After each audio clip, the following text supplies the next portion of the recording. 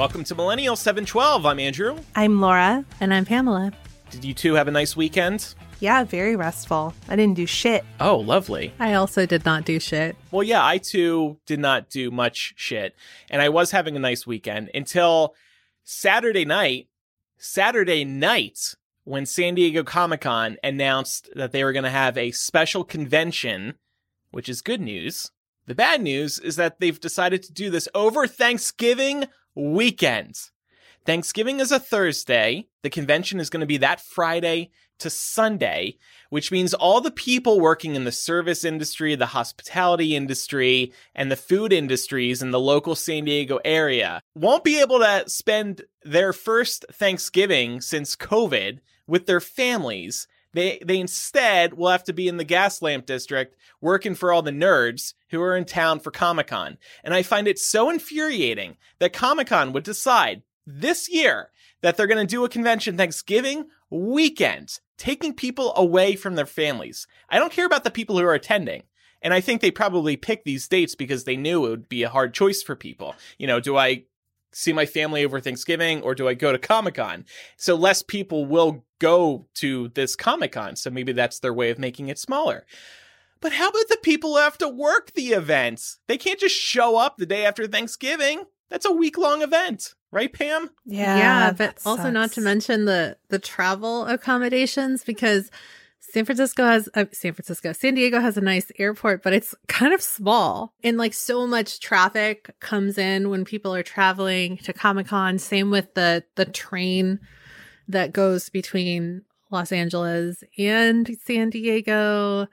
It's a lot. What infuriates me is that the people who selected this date, they're not going to have to work Thanksgiving. They're not going to have to work Thanksgiving weekend. A lot of people have been criticizing this decision, so maybe they will change their mind. I feel like there's just enough backlash where that might happen, but who knows? The reason I bring this up is because San Diego Comic-Con is the biggest pop culture convention in the world, and they could have picked any weekend they wanted, and it would have happened because the San Diego Convention Center would make room whichever weekend they wanted to do it. I don't know if they've announced anything for New York City Comic-Con, but I know that's usually in the fall. And I'm sort of kind of wondering if they felt like they needed to put a little bit of distance between those two events in order to make everything work. Assuming that they are planning to do anything for NYCC. That does not excuse the date that they picked. Right. But I do kind of wonder if it was kind of a bit of a strategic move either way. They still could have shifted it 1 week. Yeah. How about just don't have the convention this year? This is a smaller special edition. I'm thinking of all the Hollywood people too, like all the PR people. Everybody works their ass off for this event. And you won't be able to take Thanksgiving off because it's Comic-Con Eve. Anyway. Anything bothering you, Pam? Yeah, so I have some neighbor drama. I have a neighbor that lives in the house behind mine, and they have a very aggressive dog. I don't know if you guys have ever had to deal with neighbors with aggressive dogs, but it's just getting completely out of hand. The other day, the dog, because Jasper is not a barker, and so he will not engage unless the dog engages with him. And the other day, the dog was trying to bait him, and he started like, I don't know if it was like headbutting or just pushing his paws against the fence towards the back of the backyard.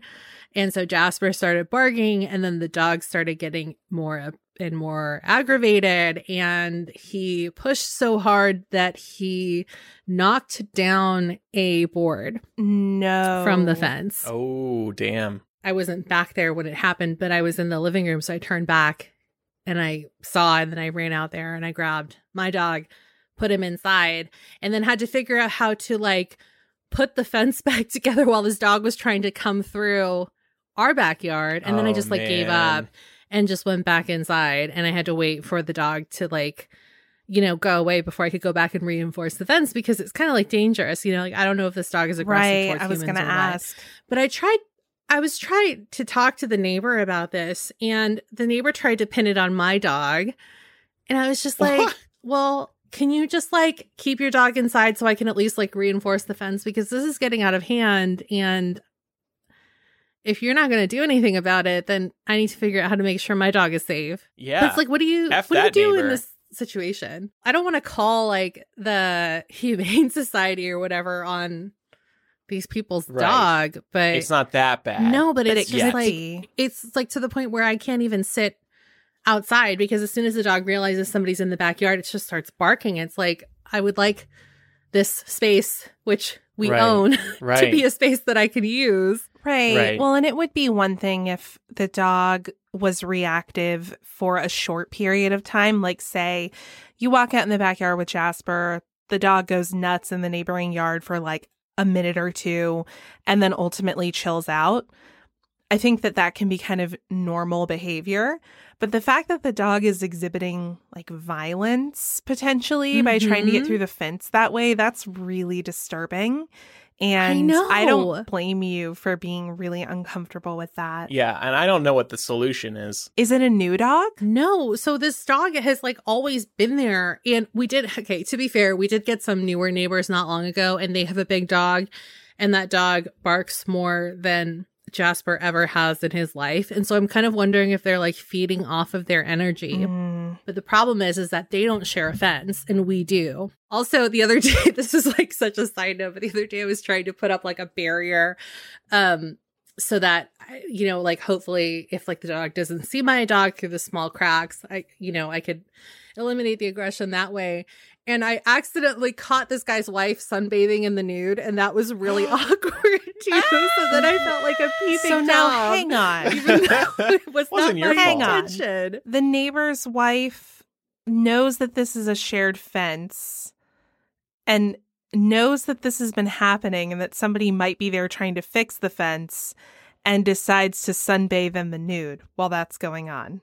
I don't know. These guys are weird. Gotta work on that spring tan, baby. No tan lines. Yeah, I was just like, wow, I just saw so much more of you than I wanted to. And I still have to knock on your door later and let you know that, like, we're going to take down a few boards so we can put up stronger ones. Wow. Yeah. I'm lucky that I don't have any crazy dogs directly next to my place. But there's a dog down the street that we kind of pass every day. And that dog keeps trying to hop the fence every time I walk past with Brooklyn. I wish the fence was covered so the dog wouldn't react. He starts barking and starts trying to jump over the fence. And my paranoid ass is convinced that one day this dog is going to get over the fence. And I keep thinking in my head, what am I going to do when that day comes? And I'm ready to kick that dog because I know he wants to fight Brooklyn. And of course, I'm not going to let that happen. So I've been sitting here thinking about how I can, kick the dog to without like hurting Brooklyn or something. It's been a whole thing for me. It's been stressing me out. And no, I don't want to talk to the neighbor about it. I figure they feel pretty confident their dog is not going to jump the fence, but I just see it try again and again and again. And I'm like, one day. This is just so funny because I've never thought about how I'm going to save Jasper if the dog comes. You were like, damn, what about my fence? You know what, though? I'm such a bad dog. No, you're not. No. You might be surprised, though, Andrew. There was one time when Canella was an itty-bitty little puppy. We were walking through a neighborhood where we lived at the time, and one of my neighbors had a pit bull off leash. And Canella was all of 3 pounds. At that time, she was itty-bitty. And the pit bull saw her and came running over. And I was like, oh, shit. And so I'm trying to pick her up, but she's panicking and freaking out and running around my legs, so I can't catch her. And the pit bull gets over there and he just walks up to her, sniffs her, and then like boops her little nose with his nose. And it was so cute, but it could have been very bad. Aww, so I understand the fear, but it could be that the dog seems more intimidating because it has a fence between you, Yeah, and he just really wants to meet Brooklyn, maybe. But I don't, the vibe I get is there's some animosity because Brooklyn, it starts riling up Brooklyn too. So I feel like there'd be a big fight. I feel like it would take a lot to rile up Brooklyn because he's such a chill dog, All right. Brooklyn's chill. And even Chill Brooklyn, thinks this dog is a dick. So that tells you all you need to know. Well, best of luck, Pam. Keep us posted. I will keep you posted because it's happening soon. We're going to fix that fence. So we'll see. Show up nude. You two can bond. I would prefer not to. Like, my face already burns enough. So be like, hey, you want to sunbathe nude together? We can go to Baker nude Beach. sunbathe. Yeah. So I wanted to check in with y'all and see if anybody has started making purchases with post-pandemic in mind. I asked this because my wardrobe over the course of the last year has really been whittled down to pajama bottoms, leggings, and t-shirts. And it's becoming very clear to me that if I have somewhere nice to go or somewhere that I would like to look a little less like a college student, I don't have very many clothes for that at this time. So I'm like slowly purchasing some items. I bought myself a pair of Rothy's the other day. Oh, nice. Yeah. Hashtag we love you, Rothy's. Hashtag here's our promo code. Yeah, exactly. MILL. Rothy's.com/MILL. But I have to stop myself because I was like, okay, I can't be doing all of this at once, you know? So I didn't know if anybody else found themselves evaluating like wardrobes or what have you and realizing that they need to update some things before we come out of our cocoons. Yeah, I think it's also something that we deserve, some fresh clothes. Yeah. To just, new year, new post-pandemic life, new us, I think we've earned that and feeling good and fresh out and about. So, yeah, haven't done it yet, but I might. Yeah, I've been like this whole past year, I'll just window shop but online and look at all the cute dresses and just think, well, like there's no need to buy those because nobody's really leaving the house and I have nowhere to wear them. And then the other day I was doing the same thing.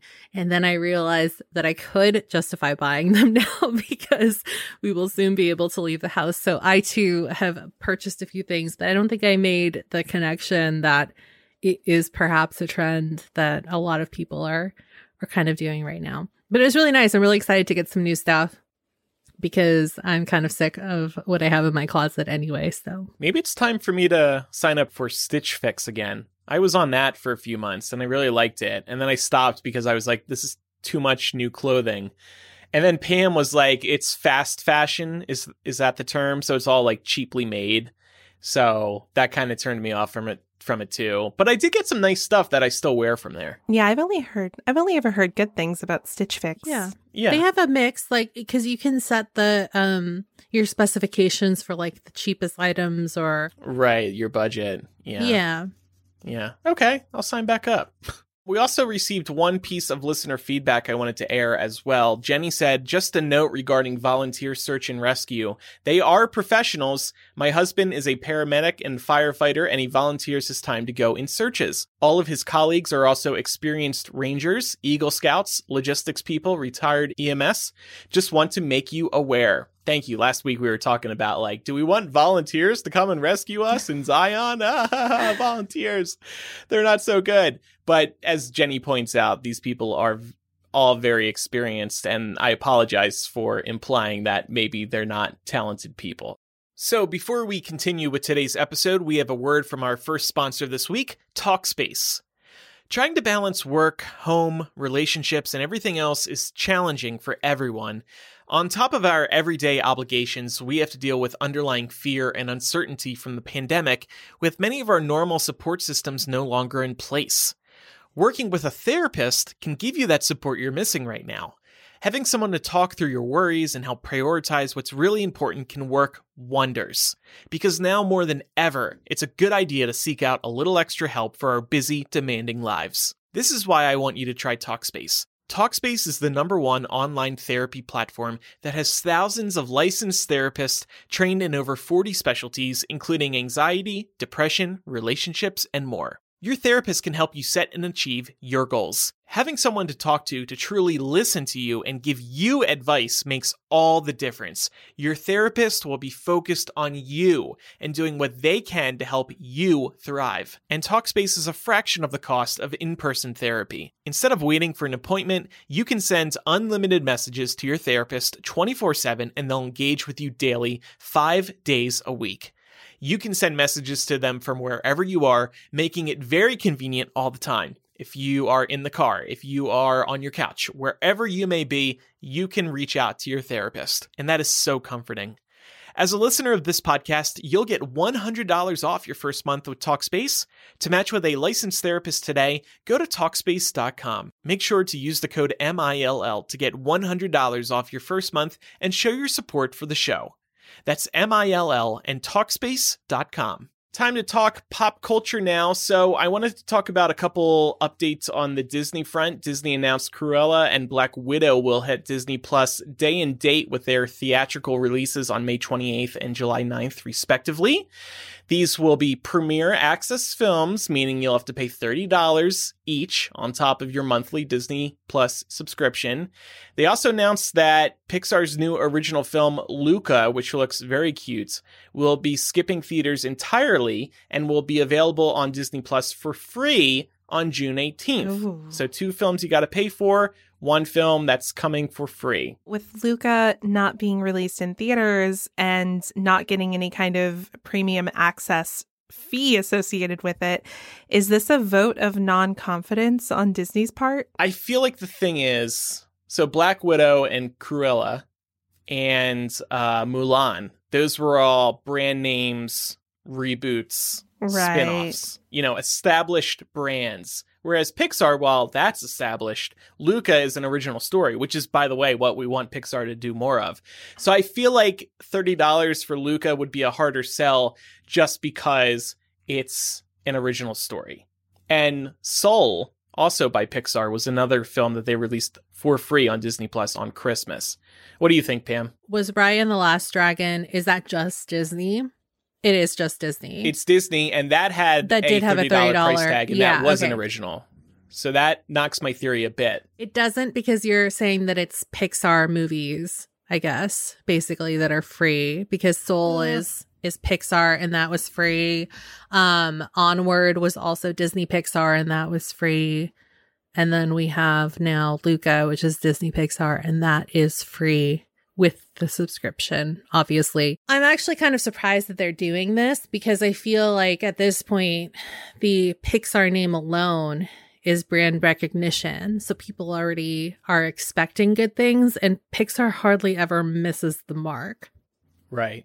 So I feel like they could charge and probably make some money off of charging, because even when you think about what parents are looking at when they're trying to pick something for their kids to watch, I feel like it's a pretty safe bet to go with a Pixar movie. I wonder if it maybe just is that they're trying to throw parents a bone, and then hoping that in giving them something that they can watch with their kids for free, they'll be more inclined to, rent Black Widow after the kids go to sleep. Yeah. I have to say, though, why would a parent buy a new movie on Disney Plus when there's so much available for a kid to watch for free on Disney Plus?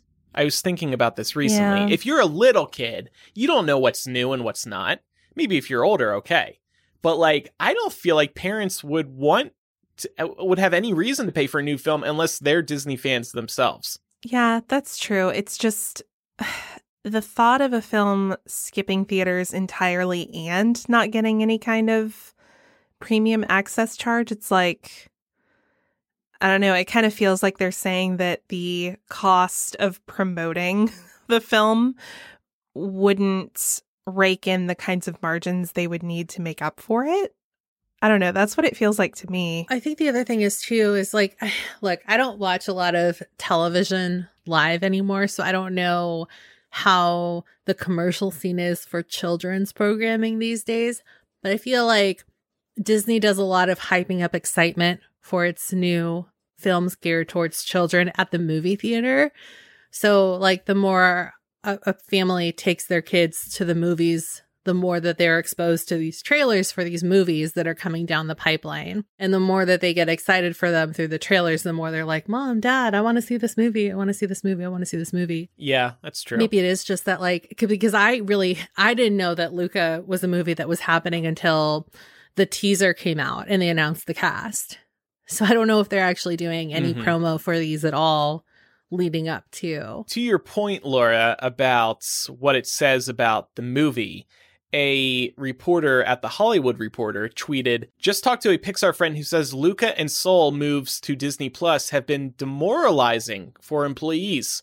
Forget theaters, we're not even good enough for an upcharge. Yeah. And I get that. I get why somebody would feel this way. You are making a movie that is going to go in theaters across the world. That is an honor. That is a privilege. That's incredibly exciting. That must motivate you.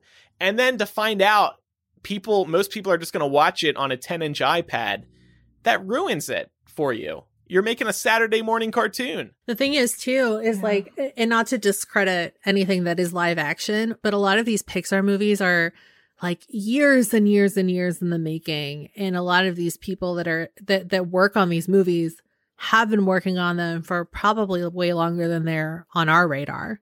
You know, even if you're like the biggest Disney fan in the world and you're always up to date on like all of the rumors and like the news and stuff like that, they have their slate set. And like an Onward or a Monsters Inc., 7 years in the making is not uncommon for movies like that. Right. Yeah. It takes up a big chunk of their lives. Back to Premiere Access for a second. So Black Widow was originally slated to hit theaters May 1st, 2020. They kept delaying the movie. They really wanted to put it into theaters.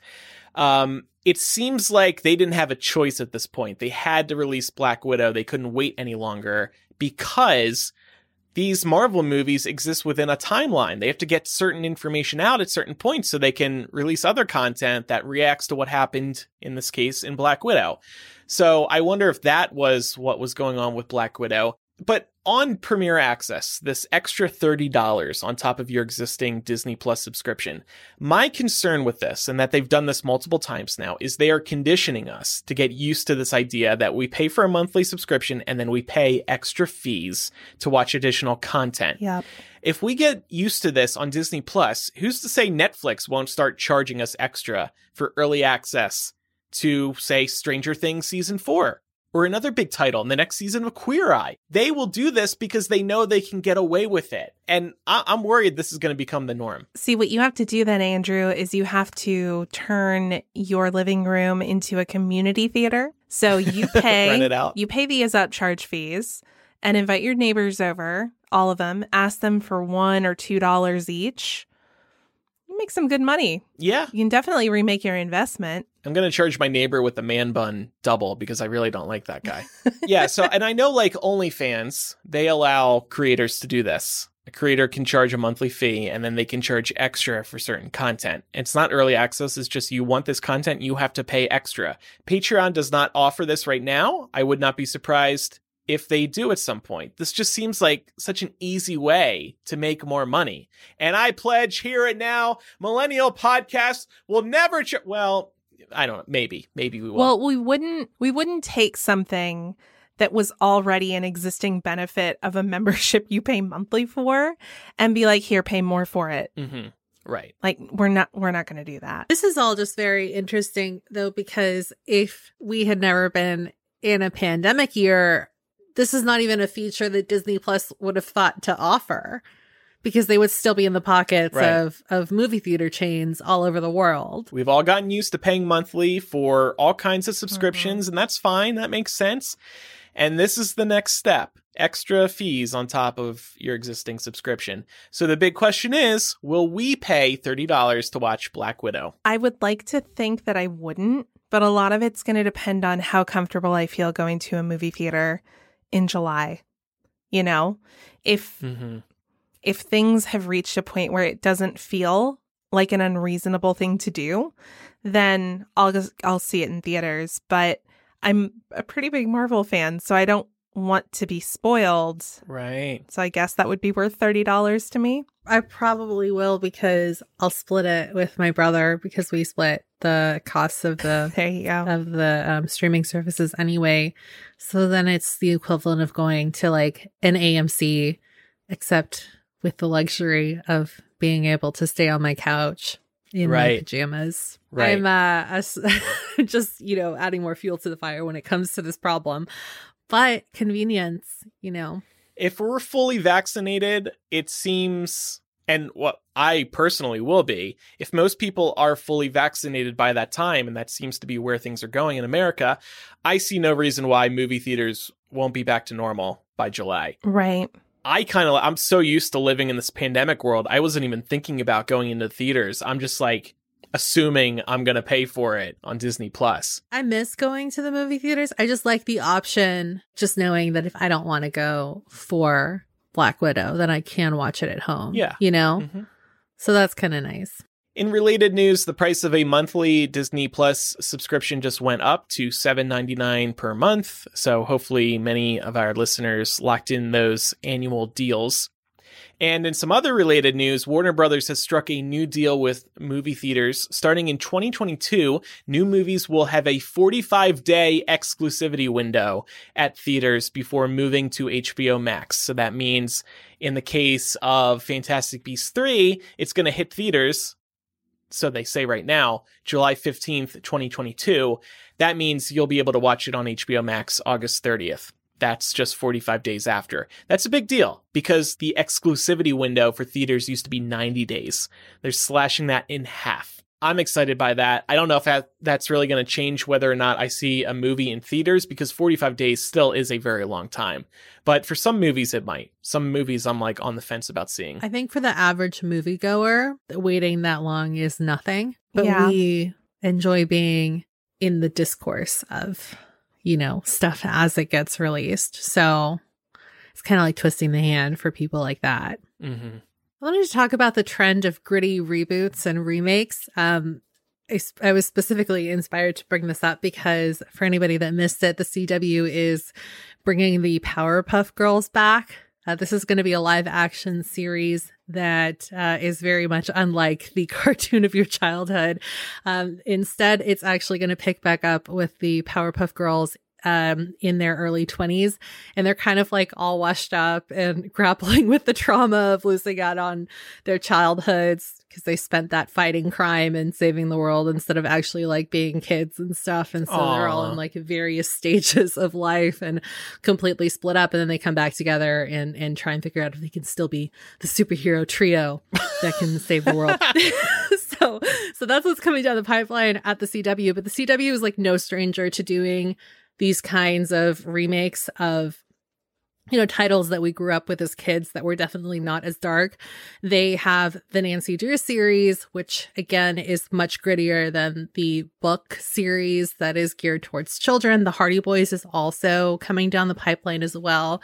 So it's going to be along a similar vein. And then of course, Archie Comics has really gotten an update over there, and it's a lot darker and a lot sexier because of, you know, Riverdale, and also Sabrina the Teenage Witch, which has been rebooted into Chilling Adventures of Sabrina, although that was also based on a comic that was a little bit darker than the sitcom. But I think most people have, you know, Melissa Joan Hart's version of Sabrina the Teenage Witch in their minds when they think about that entity in comparison to what Netflix has put out. And then Netflix also has The Winx Club, which started as a much more wholesome I believe graphic novel as well, and it's a lot grittier in their live action format of the series. This is not anything new, but I feel like they're just coming more and more. And I wanted to know how you guys feel about the idea of some of these childhood classics that we grew up with being turned into something that's a lot more adult. Like, are you guys into this idea at all? Does it pique your interest when you hear about these shows being greenlit? I get why they're doing it. I think it gets attention on these projects. Like, ooh, it's not just a straight reboot. It's grittier. It doesn't appeal to me personally unless, I mean, it's all about the story. I don't care if it's gritty or not. If it's a good story, if it has good reviews, I'll go and see it. I feel like in terms of rebooting these children's shows, if they're making them gritty reboots, it's kind of like reflecting on our own lives. Like, everything is happy and rosy in our childhoods, and then we grow up and we're washed up and we're grappling with the trauma of our lives. So it's like relatable in that, oh wow, even the Powerpuff Girls have even a the hard Powerpuff time. Girls need therapy. Yeah, need therapy and are having a hard time paying their student loans and can't buy a house, stuff like that. So like maybe they make these gritty because that means we're going to be able to relate to them on a personal level. And for children's shows, you watch these as kids, you grow up, you're no longer interested in Powerpuff Girls as you watched them when you were 12 years old. You want to see a story that really appeals to you, an adult. Yeah. I really like the take that adulthood is just a gritty reboot of all of our childhood. Like, we're still here, but damn, things suck now. Everything's so dark. Yeah, I'm definitely here for the gritty reboots when they make sense. Like, I think about the Dark Knight trilogy, for example. Like, that made sense. Powerpuff Girls, it feels like a stretch. And I say this as somebody who was a huge Powerpuff Girls fan as a child. As a matter of fact, me and my two closest friends at the time, we pretended that we were the Powerpuff Girls. I was Bubbles. And yeah, I was a big fan as a kid, but I don't know if I need this.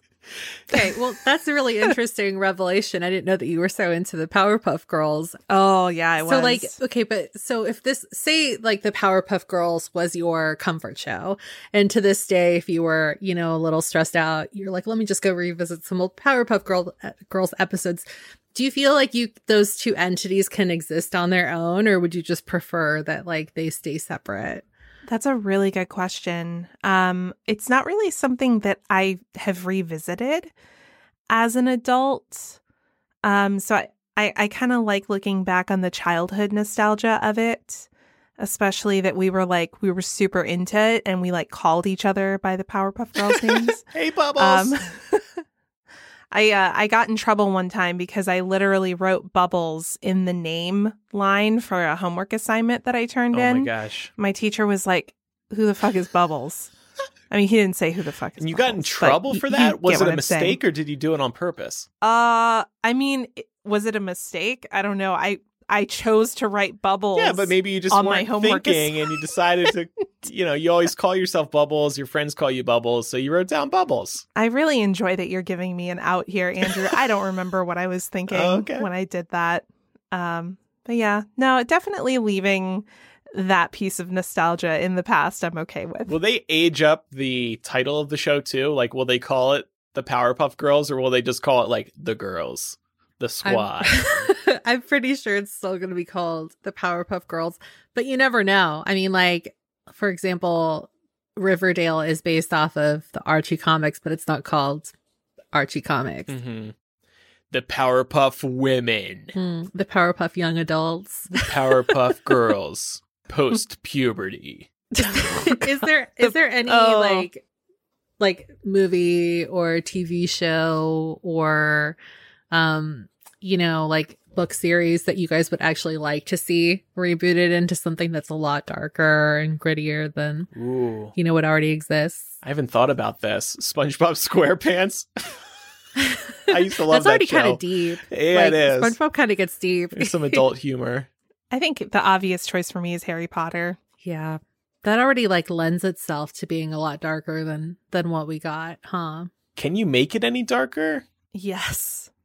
Yeah, you could talk about the childhood trauma of Harry living in a cupboard for all of his years. I feel like when we make fun of the cast of the Harry Potter movies being it's much darker this time, much darker. We're making fun of it because it's they had opportunities to take things to a really dark place. And there are some times where the Harry Potter movies felt kind of sanitized. Okay.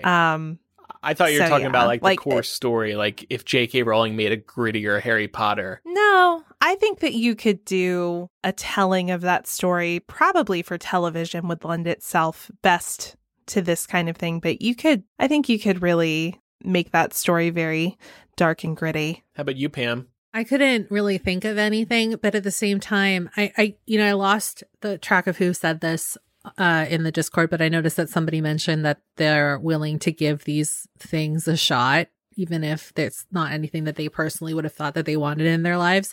So I feel like I'm probably more inclined to tune into this stuff just out of curiosity than either of you two would be.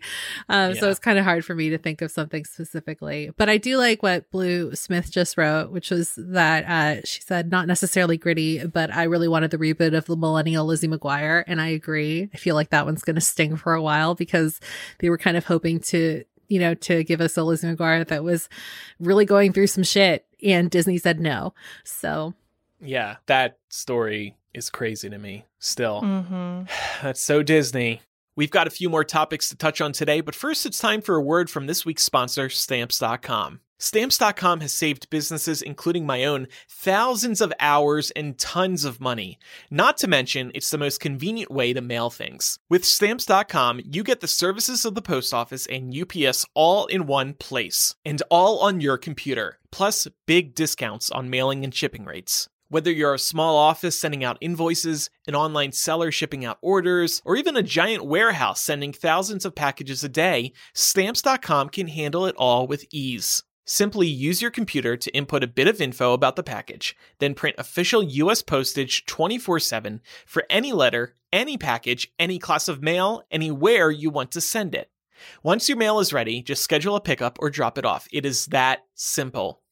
Plus, your recipient will receive a tracking number automatically emailed to them, so you don't need to go through the hassle of letting someone know you put something in the mail and then carefully typing in a tracking number. Don't get any numbers wrong, because then they're going to have the wrong info and they're going to get stressed about their package. You don't have to deal with that. Thanks to Stamps.com, they will mail that all to the recipient automatically. And all this convenience comes with discounts. With Stamps.com, you get discounts of up to 40% off post office rates and up to 62% off UPS shipping rates. Stop wasting time going to the post office and go to Stamps.com instead. There is no risk, and with our promo code MILL, you get a special offer that includes a 4-week trial plus free postage and a digital scale. No long-term commitments or contracts.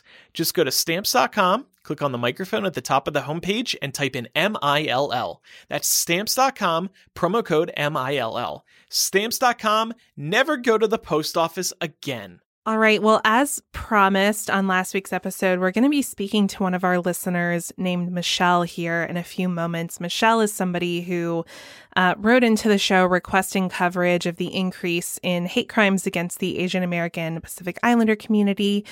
So we'll be having her on in a moment. But first, I just want to share like a quick mini story, potentially like Laura's Rage of the Week type thing. So do you guys remember me telling you about Delta 8 on the show? Yeah. I keep meaning to try it. Yeah. So it is a legal alternative to marijuana. And I recently found out that the reason it's legal is because of the 2018 Farmer Bill. That bill, the TLDR of it, is that it legalized hemp on a federal level, and Delta 8 is a byproduct of hemp. Now, I don't think that anybody at the time thought that hemp byproducts could be used to achieve psychoactive effects similar to marijuana, but pot chemists are pretty amazing. They managed to find a way to get a similar effect from Delta 8 as you would get from Delta 9, otherwise known as the regular THC and marijuana that we're familiar with. Mm-hmm. Well, in the last couple of weeks, all of our favorite vape shops in the Atlanta area have pulled this stuff off their shelves because at least one of them got raided and had a U.S. Marshals car parked outside of it for an entire day. And it sounds like that there may be some changes to specifically Georgia legislation around legal limits of THC. And all of these shops are preemptively pulling product off their shelves to send it out for testing to make sure that it's all still legal, depending on these updates that may come out of the state legislature. I was also reading that similar things are happening in South Carolina. I don't know what's going on in other states. I know I definitely heard from a couple of listeners who were like, hey, didn't know this existed. Totally found it here. Thanks for the heads up. So just be careful, because it sounds like this was kind of a loophole event that the DEA didn't see coming. And now it sounds like some states are starting to pump the brakes a little bit. So just be careful. Yeah. Keep yourself posted. We're going to post an article in the New York. We're going to share an article from the New York Times about the 2018 Farmer Bill with more information about all of this in the show notes. But yeah, it's been a weird couple of weeks. I'm sorry that you're going through this. I saw in this New York Times article that, and you may have mentioned this a few months ago, so I apologize, but Delta 8 has the same effects of getting high, stress release, without the same anxiety producing high that some can experience with Yes. THC. That's my problem. I get anxious when I smoke. And I know you've said there's a certain type of weed. I don't smoke. What is it called? Well, you would probably prefer indica strains. Indica. Yeah, those are Yes. more chill. But I'm too afraid to try. So maybe Delta 8, maybe I'll give it a shot since it doesn't produce that anxiety. Yeah, it is more of a mellow high. It's more of a body high and less of Ooh. like negative thoughts type high. Body so high. definitely worth trying if it's still legal where you are. But definitely could vary state to state. Got it. Okay. All right. And as promised, we are now joined by Michelle. Michelle is one of our awesome listeners. She reached out to us within the last few weeks asking that we cover the increase in hate crimes against the AAPI community. And she's here with us right now. Hi, Michelle. How are you doing? I'm doing great. How about you guys? Hi, Doing Michelle. great. Tell us a little bit about yourself. Yeah, of course. So my name is Michelle, and I am a member of the AAPI community who was born and raised in the beautiful city of Vancouver, Canada. And I'm of Taiwanese, Chinese, and Japanese descent. I grew up thinking I was a millennial, but realized this past year that I'm actually Gen Z. So I guess I'm a Get out. millennial. Zillennial. What? I feel like I'm like in the middle, so I don't really know what I am. But I like can- Zillennial. Yeah, I can relate to both generations a little bit. And I'm currently doing my master's degree at an American university from home. And I think I'll be doing my whole master's degree from home in light of recent events. So I'll see how that goes. Okay. I just want to preface my time on the show here by saying that I'm clearly of East Asian descent. And obviously the Asian American experience is extremely diverse. So I can only speak from my own experiences, but hopefully what I say on this show will be representative of the Asian American listeners of the show. So, as I said, you reached out a few weeks ago requesting coverage of the increase in these kinds of hate crimes. Can you reflect on the last year as a member of the AAPI community? Yeah, for sure. So I think in light of everything that's happened over the past 2 weeks, it feels like the first time that AAPI issues are being taken seriously, rather than just things that I have to contend with or just suppress to be accepted in North American society. And I think it's been a really great 2 weeks, as it's been empowering to see that it's kind of a watershed moment or this kind of political awakening for Asian Americans. Because often in political polls, Asian Americans are actually considered to be statistically insignificant for some reason. And also just growing up, I've never really seen myself represented in mainstream American entertainment in both films and music. And I guess if I were just to reflect on the whole past year, it kind of feels like whiplash because growing up in the media and in politics, I felt so invisible. And to suddenly feel this hyper visible, it's been kind of a jarring and new traumatic experience. And what's especially insulting is that Asians as a whole are really family-oriented people. And it's really common to have 3 generations in one family. And we also have a lot of pride in our culture and our long history as well. And in addition to that, a lot of Asian countries historically have had such respect for America as well. For example, in Mandarin, the word for America is 美国, which means the blank land or blank country. So I just wanted to ask the host what you think that might mean. So fill in the blank. Yeah, exactly. Yeah. Promised land. Huh. Yeah, that's what I was thinking. You could just be whatever you want, right? If you're thinking about it optimistically. Like the free land or something. Yeah. Unless it's like the opposite of, which is that we don't subscribe to one culture. And so that is not really looked up upon. Mm-hmm. I was thinking something along the lines of the promised land as well. Well, it's actually the beautiful country. And it's so sad to see all of these assaults happening day by day to Asian Americans. Yeah. And I guess like just reading through the obituaries that came out 2 Fridays ago, what really broke me was reading these stories of the victims. And they were just like people I know in my own life, like aunties or grandmas or my mom, who would do essentially everything and anything to provide for their kids. Yeah.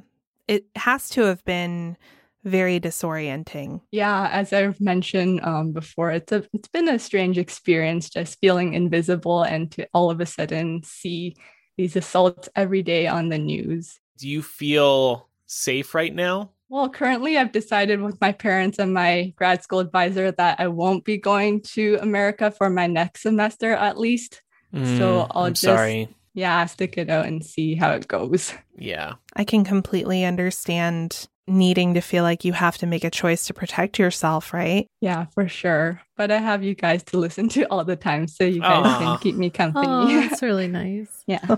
Well, you have some examples of coded language and racial microaggressions that you would like to raise awareness of. Could you tell us more about that? Yeah, for sure. So I think hearing some microaggressions over and over in my life is almost more hurtful than hearing some random racial slur on the street. And one of the most common ones I've heard all throughout my life is the infamous phrase, "Where are you from?" And to that, I always respond, Canada or Vancouver. And to that, some people follow up with a question, no, but where are you really from? And hearing that time and time again is a little hurtful because it really drives home this perpetual foreigner status that we don't really belong in our own country or like in North American countries because we live different from the majority of the people here. And a better way to phrase this question, if you're interested in someone's background, is to ask, what is your ethnicity? Because by asking that, you can have a way more nuanced conversation about someone's birthplace, background, or heritage. Some other coded language that I've heard throughout my life include, you speak really good English. And to that, I always respond like, you too. And then they give me a confused look. And I'm like, why would my English not be good? I was born here. Yeah. I've also had some people ask me to speak some Mandarin or Japanese for them, as if it's like the language is like a display for them to observe. I've also had high school teachers complain that certain international students' names are too hard to pronounce, as if our names were an inconvenience to them. I also wanted to touch a little bit touch on my experience as an Asian woman and the intersection between race and gender that I face, which played into the Atlanta shootings for sure 2 weeks ago. Mm-hmm. So because of the American sexual imperialization and this whole history of seeing Asian American women as both these hypersexualized porcelain dolls and at the same time these docile and submissive creatures, this creates the perception that we're essentially of either extreme. And personally, I've had a few experiences of yellow fever, and it's kind of surprising how open some white men are with that. So whenever white men ask me out, I have to always be a little bit suspicious and wary, just to make sure that they're not into the idea of me that is portrayed in film and media, but rather that he wants to get to genuinely know me for me. And lastly, I just have this quick story. Right before everything shut down in the pandemic, I flew to New Haven from Toronto for a grad school interview and audition. And I was in the US terminal and I really, really had to sneeze really badly. And I was like, oh, don't do it because like someone's going to think I'm from China. And then I had to sneeze. So I did it. And then everyone dispersed from me instantly. So yeah, that felt great. Gosh. I just wanted to ask the panel, like, have you heard of any additional microaggressions towards any Asian American kids in school or in the workplace? I grew up in a very white city and also in a very white county. So even though we like to believe that we're very diverse, I think that a lot of kids subscribe to stereotypes of minorities. So one thing that I always heard tossed around with regard to the Asian Americans that I went to school with was anytime they did well, people would say, oh, but you're Asian, as though like that was supposed to define why this person did so well. So it wasn't really that they did well based on their own merit or that they had studied really hard. It was literally just like, of course you did well on your math test or your science test or your English test because you're Asian. And I think that that's probably a common misconception that all Asians are really good in school. Yeah, exactly. And it just feeds into this whole model minority myth, and it adds a lot of pressure for Asian American kids for sure. Yeah, really echoing Pam's sentiment. I think that is probably the most prevalent version that I've seen just throughout school. Like even when I was in grad school, a large portion of the students in my program were international students, most of whom were from Asia. And the number of times I heard people attempting to say something very well-meaning that came out as that sort of like, well, they're just naturally smarter type stereotype was pretty shocking to me. And those things are ultimately one of the reasons why I left academia was because there is such a propensity to try and box people in that way and teach you what you can expect about a person before you even know them. Yeah, exactly. And it pins any Asian Americans' accomplishment on their whole race rather than their individual hard work and merit as well. Exactly. Yeah. We've been able to share a number of resources with our audience, thanks to you. But are there any others that you would like to amplify today? I think the most important thing one can do during this difficult time is just to really educate yourself about Asian American history. Because as Laura and Andrew mentioned 3 weeks ago, so much of our Asian American history has been erased from American textbooks, essentially, and discredits all of the hard work that Asians, including Chinese and Japanese, did on the Transcontinental Railroad and the CN Railroad, and with a lot of other projects to build and bridge America together. So one really great resource I would recommend is PBS's documentary called Asian Americans. And it's been made free in light of everything that's been going on. And it includes a lot of great historical stories like the Canadian Exclusion Act of 1882, the Page Act, and the Japanese internment after Pearl Harbor that Pam brought up a few weeks ago as well as the model minority myth, which is essentially, if you haven't heard of this term before, it's a performative tool used by predominantly white institutions to pit minorities against one another. And it creates a lot of discord among minorities and overall hurts everybody. The second resource I would recommend is to sign up for a bystander intervention course. And this would be really great because it's just under an hour long. And then it really teaches you how to deal with situations if you see any Asian American hate incidents or assault on the street. And it teaches you how to help out somebody in need in a safe way. And with everything that's been happening, I've seen so many social media posts and news stories of Asian Americans being attacked. And while they're like bloodied or unconscious on the ground, nobody really goes to help them. And it's really heartbreaking to see that time and time again. So please sign up for this course if you can. And I think this will help everybody a lot.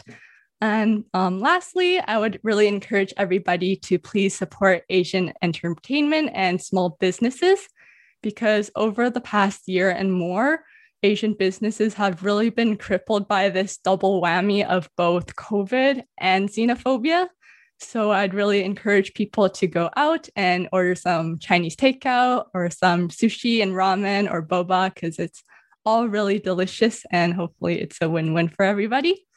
And I just wanted to end my time here on a positive note and to say that I'm really proud to be Asian American, because not only did I grow up multilingual, but I also have this broadened perspective of the world that I wouldn't have had if my parents did not immigrate to Canada in the 80s. Darn right. All well said. Yes. Thank you so much for joining us today, Michelle. And thank you so much for helping to open our eyes and helping us prepare to be able to have the conversations we've had over the last couple of weeks. And most importantly, thank you for using your voice. Yeah, and thank you for being willing much to come on the show. Yeah, thank you so much for having me on. We've got a to-do list now. I'm very excited to pursue it.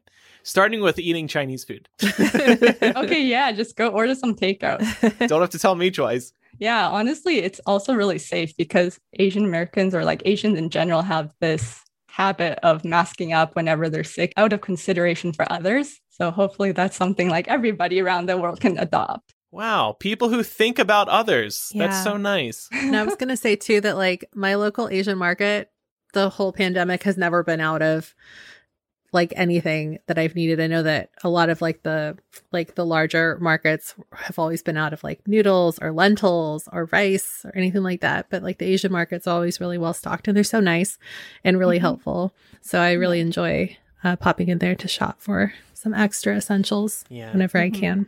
All right. Thanks again, Michelle. All right. Thank you. Have a great rest Have of a the great show. night. Bye-bye. Thank you. Bye. Have a great night. Bye. She was perfect. I know. She was so good. And you can see why when she reached out requesting coverage of this on the show, the information she provided was so detailed and well researched, and you could really see that in the points that she brought to the show today.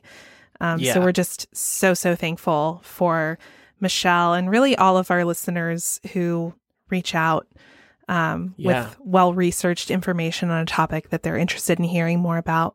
So really quickly, I was perusing on Vice, and they had a pretty funny tip for people that want an excuse to keep their cameras turned off during Zoom meetings and lectures, except for on the show, because obviously we're always happy to have our cameras This is on. a Patreon benefit. We have to pollute Earth. Exactly. Yeah. So anyway, so they were basically saying that you could tell your bosses that you're trying to decrease your carbon footprint, because apparently some science researchers have found that 1 hour of video conferencing emits about 150 to 1,000 grams of carbon dioxide.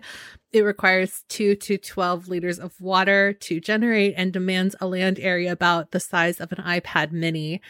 So for a little bit of context, it's not very much, because a gallon of gasoline emits about 8,887 grams of carbon dioxide. But, I think they're hoping that over time that this is big enough that you could use it as an excuse if you feel like you want to turn your camera off for a little bit during these mandatory Zoom meetings that we've all been having over the course of the past year. I'm sorry. I'm just trying to save some water. The lakes are looking low around here. So researchers at Purdue, Yale, and MIT say that leaving your camera off during a web call can reduce these footprints by about 96%, but obviously you're still emitting some kind of carbon dioxide whenever you log onto the internet. And I think that Andrew had another point to make here with regards to this. I'm glad you included this, because people just don't think about what doing things online, how that impacts the environment.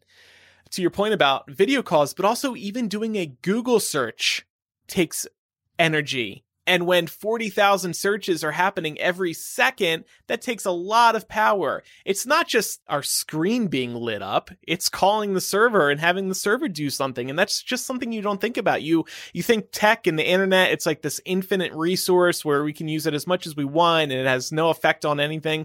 Well, actually it does. It eats up a lot of power. I know Apple and Google, they try to offset their energy usage, and that's amazing.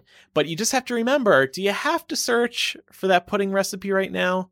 Why not, save a little water and just come up with a pudding recipe yourself? Who am I kidding? I'm not going to get anybody to stop doing Google searches. Mr. Internet, Andrew. Who Hypable thrives off of internet searches.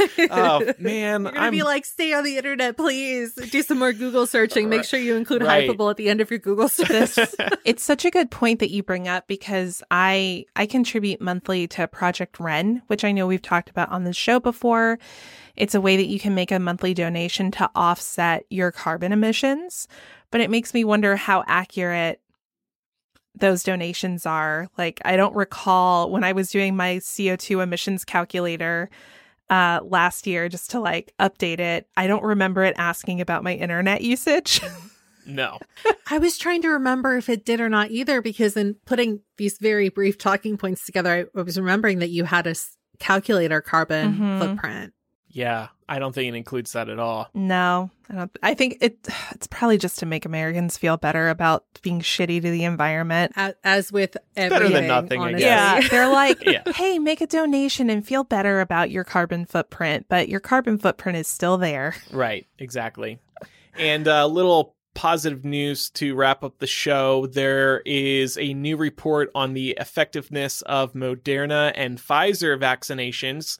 They are both 90% effective. So we finally have real world data. You know, we're out of the test zone now. We now know how effective these vaccines actually are out in the real world. Moderna and Pfizer are both 90% effective against infections by 2 weeks after your second shot.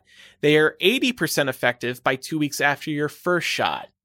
So that's good to hear. In terms of getting asymptomatic infections and transmitting the virus to others, the CDC said that since infections were so rare, transmission is likely rare as well. That's great news. Everybody was worried. You know, let's say I have the vaccine, but grandma doesn't yet. Do I stand a chance of infecting grandma? Yes, but it's small. And if everybody's vaccinated, the chances go way, way down. So that's good news. We also learned that the vaccines are so far effective against variants of COVID. That was a big concern as well. So overall, a very good report that came out of the CDC on Monday morning. I think everybody should sleep better tonight knowing that these vaccines are proving very effective out in the real world. The director of the CDC did also put out a note being like, things are looking really good. I don't know if you guys saw this interview that she did, but she was like, things are looking really good. We're almost there. We can see the light at the end of the tunnel, but we do need to hang on. Yes. We need to hang on a little longer. Cases have been rising. That's been one of the concerns. Yeah, cases are rising. Infections are rising. Deaths are also rising. So, yeah, this is really, really good news, and we should be cautiously optimistic, but we also have to be prepared that the distancing guidelines and the hygienic guidelines, we need to stick with them for a while longer. The hygienic ones you should just implement into your normal life. I haven't been sick in over a year. You know, this rise in cases, it's probably these assholes who go and party during St. Patrick's Day. You know, we saw this steep decline and people are letting their guard down. That did already happen, didn't it? Yeah. I have like no concept of holidays anymore because this is like our second go around with you don't leave the house. I haven't been celebrating. You just see your neighbor sunbathing nude. That's Believe me, the extent of your I have excitement. Enough drama just with the with the neighbor and his dumb dog. Anyway, yes, people are letting their guard down, but I also think it's because of St. Patrick's Day. We saw these huge spikes around the holidays, then plummeted. The daily cases plummeted after the new year, and now climbing back again as people start to congregate again. So keep the faith, people. Yep, stay the course. Okay, time for recommendations. I would like to recommend a show on Netflix called Lupin. It's Harry Potter spinoff? No, I wish. It is... it basically follows a character who has built his entire persona around the literary character Arsène Lupin, the gentleman thief. And it is so good. I don't even want to spoil anything for anybody. It's witty and kind of like a crime drama espionage type vibe. So much fun. Cast is great, and I think you'll really enjoy it. It's only 6 episodes, so it's not too big of a thing to take on. I want to do one of these pre-recommendations where I recommend something before having actually used it or played it myself. There's a new co-op game out called It Takes Two. I had read about this a little bit. The reviews are now out because the game is out. It has a very high rating on Metacritic, and that's how I know if a game is truly good or not. This is exclusively a co-op game where you work together with somebody to try and beat different challenges. And I hear it's very weird. I hear it's very innovative. And I hear it's very unique. So if you like co-op games, as I do, I love Overcooked, check out It Takes Two. And then in light of Michelle's contribution to today's show, which I really appreciated, I wanted to recommend this video that got uploaded to the Try Guys channel on YouTube called We Need to Talk About Asian Hate. It's actually more of a documentary, so way different than what they normally do. But one of the members, Eugene, put this together, and it's about 70 minutes long, and it gives some really nice historical context that helps viewers understand where this anti-Asian sentiment kind of stems from. And he's got a lot of great guest interviews that make features in the documentary. So something else to add to your list as well, in addition to all of the resources that Michelle recommended earlier on in the show. Okay. Perfect. Today in After Dark, I have a complaint to file about my mother and many other people in my family. And what else are we doing, Laura? So I have to give all the credit to Pam for this idea. She found a quiz that we're going to take together that will allow us to see if we can tell the difference between AI generated pictures and content and actual pictures and content. And we have a couple of tips that we're going to be able to give you for learning to tell the difference between the two. And then I also have a surprise for everybody.